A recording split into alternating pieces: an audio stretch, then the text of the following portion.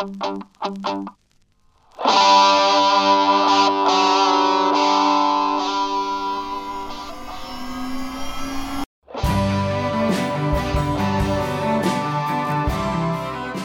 I've got a quick Undeceptions single for you. Today, the 3rd of February, is a pretty special day in Australian history, especially for Christianity. 232 years ago today, the first Christian message was preached to this implausible prison colony.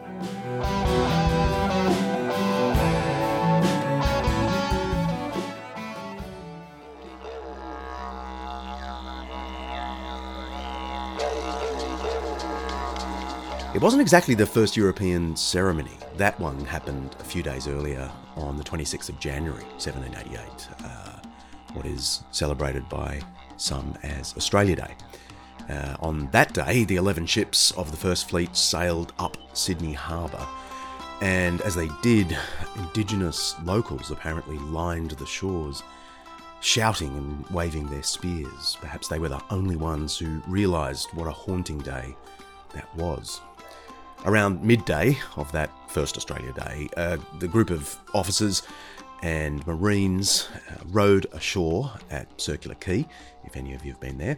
They raised the Union Jack, let off several rounds of gunfire, drank 4 rounds of beer, ostensibly in honour of members of the royal family, and then gave a loud 3 cheers, which was apparently returned by those on board the ships. The whole thing sounds weirdly, presciently Australian. One officer recorded, "And just so the new town was christened." But there was nothing religious about that christening. There was no prayer, no Bible, no hymn singing, just lots of noise and beer.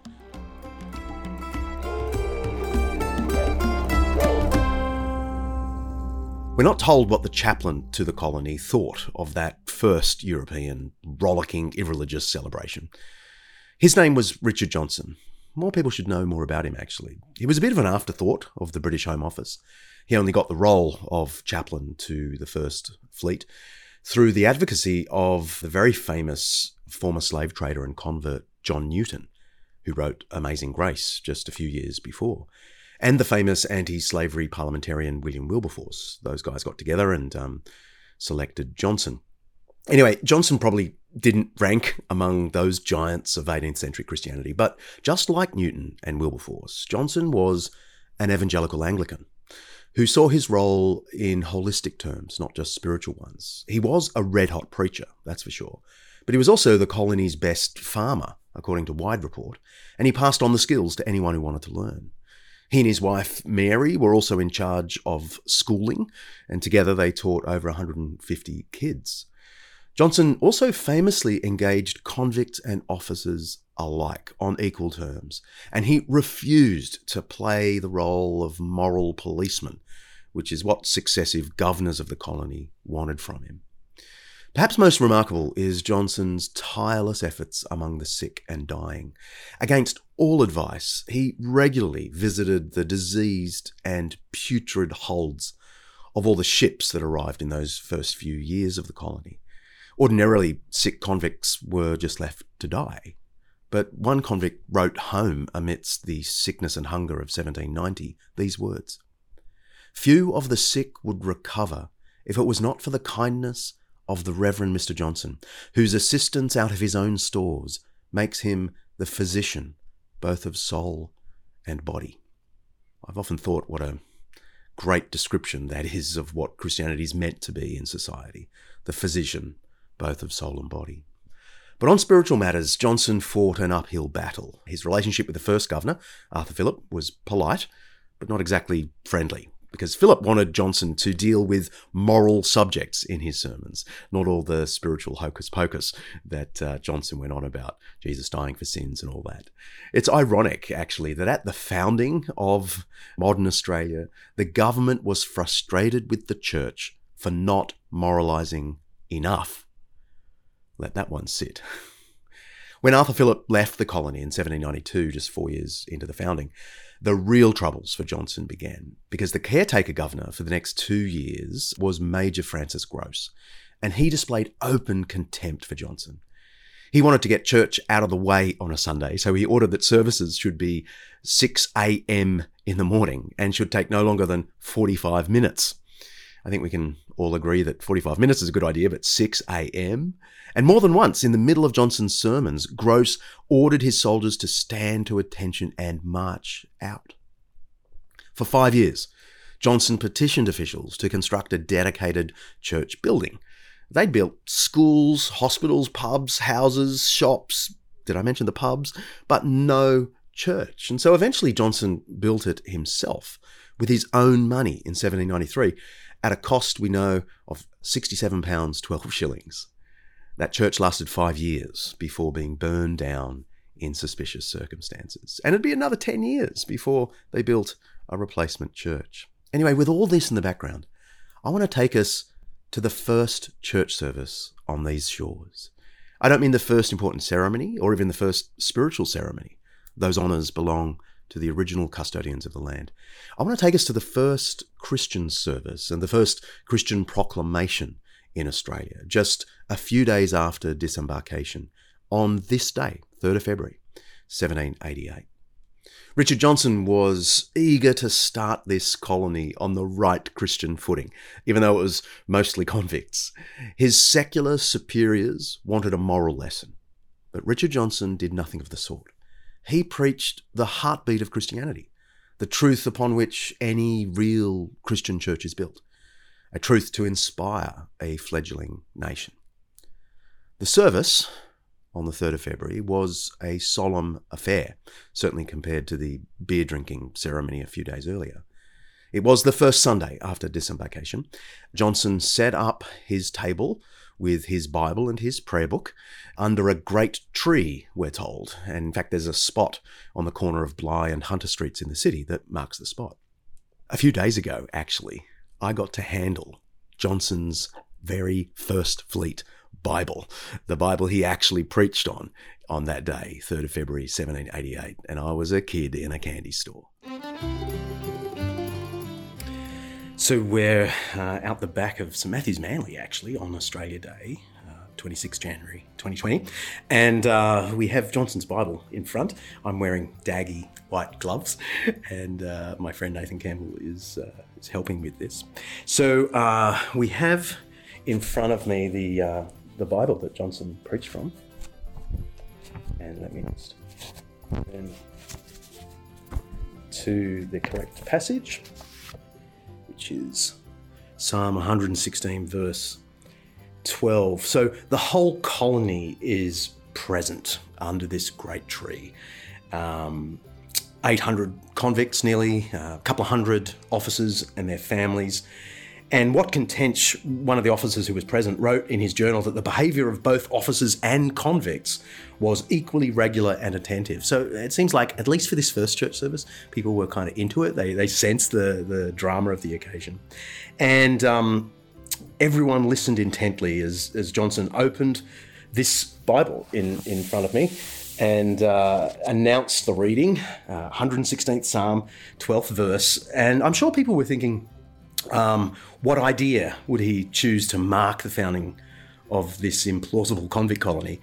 We know what the authorities wanted. They wanted a moral message, something like the Ten Commandments. But Johnson chose these few words in front of me. What shall I render unto the Lord for all his benefits toward me? Or as modern translations put it, what shall I return to the Lord for all his goodness to me? At one level, this is a bizarre text for this occasion. The 800 convicts in Johnson's audience had spent 8 long months chained in the dark and rancid hulls of their mobile prisons. The benefits of the Lord that this text speaks of probably weren't the first things on their mind. But at another level, it was a great text to launch Australia's Christian history. For starters, I'm sure the convicts were relieved that Johnson didn't preach one of the many thou shalt nots that we find in the scriptures. And we do know that actually there was a sense of amazement in the air amongst convicts and officers that the First Fleet had arrived with so little incident or loss. But there's a more important reason he chose this verse. And we do know that he chose this verse deliberately because it wasn't one of the set readings for the day. This text raises a question that is the heart of the Christian faith. We don't have a script for Johnson's sermon, but we do have a pamphlet he wrote a couple of years later outlining what he thought was most important. And so we don't have to guess what Johnson was getting at with this passage. Psalm 116 verse 12 expresses a truth that is the Bible's essential contribution to the history of ideas. The idea is this: Christianity is about gratitude in response to God's gifts, not morality in pursuit of reward. That's what's in this text. What shall I render unto the Lord for all his benefits toward me? So many areas of our life operate on a performance reward principle. Kids say at school, if you do this, I'll be your best buddy. The school system itself says, get good marks, you get the awards. Mark up, watch out. And when we get into the business world, it's even clearer. Perform well, we often hear, and you'll be promoted. Make a mistake, and you'll be overlooked. And some people take that mindset into religion. Perform these rituals, follow those rules, and God will reward you. And in a way, that was the message Arthur Phillip and Major Gross wanted Richard Johnson to preach, especially to the convicts. Because, of course, performance reward is a form of control. It's a carrot and a stick. You can offer people heaven if they do good. You can warn them of hell if they do bad. But Johnson wouldn't have a bar of it. He preached what theologians call grace, what his friend John Newton called amazing grace in the song he wrote 15 years earlier. It's moralizing religion, not Christianity, that asks, what shall I perform for the Lord to win his benefits? Christianity asks, what shall I render unto the Lord for all his benefits toward me already received? The Christian life isn't motivated by reward or punishment, but by gratitude for the benefits, for the grace already received. And the reason this is such a big deal for an evangelical Anglican like Richard Johnson, for Christianity generally, is that the whole purpose of Jesus' death, so pretty much the central claim of the Christian faith, is that Jesus died for our wrongdoing, so we could be forgiven. Now, whether or not you believe that is not my point here. I'm just trying to underline that there's something structurally in Christianity that is totally opposed to the performance mentality. The thought that Christians would turn that around and say that their performance, rather than Christ's sacrifice, is what wins salvation, is anathema. And this is what Richard Johnson was thinking when he made these 13 words the Christian foundation of the early Australian colony. What shall I render unto the Lord for all his benefits toward me? Indeed, the very next verse says a reply. I will take the cup of salvation and call upon the name of the Lord. So even responding to God's grace is not so much by doing good, it's taking hold of salvation and calling on his name. From the first days of modern Australia, the Christian emphasis wasn't morality, but grace. The news that Christ died for petty convicts, earnest priests, even for moralizing thugs like Major Gross, as well as for neglectful materialists, thankless atheists, and the smugly religious, for people everywhere. This was the first doctrine preached in Australia on the 3rd of February 1788 because it's the most important doctrine. What shall I render unto the Lord for all his benefits toward me? I will take the cup of salvation and call upon the name of the Lord. See ya.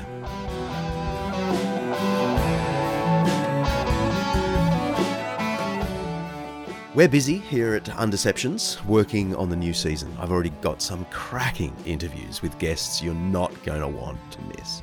More about that soon. I'll be popping into your feed with these minis, or singles as we call them, a few times more in the coming weeks, with random thoughts from around the world and short grabs from forthcoming interviews. And then we'll be back into full swing before you know it. I'm John Dixon with an Undeception single.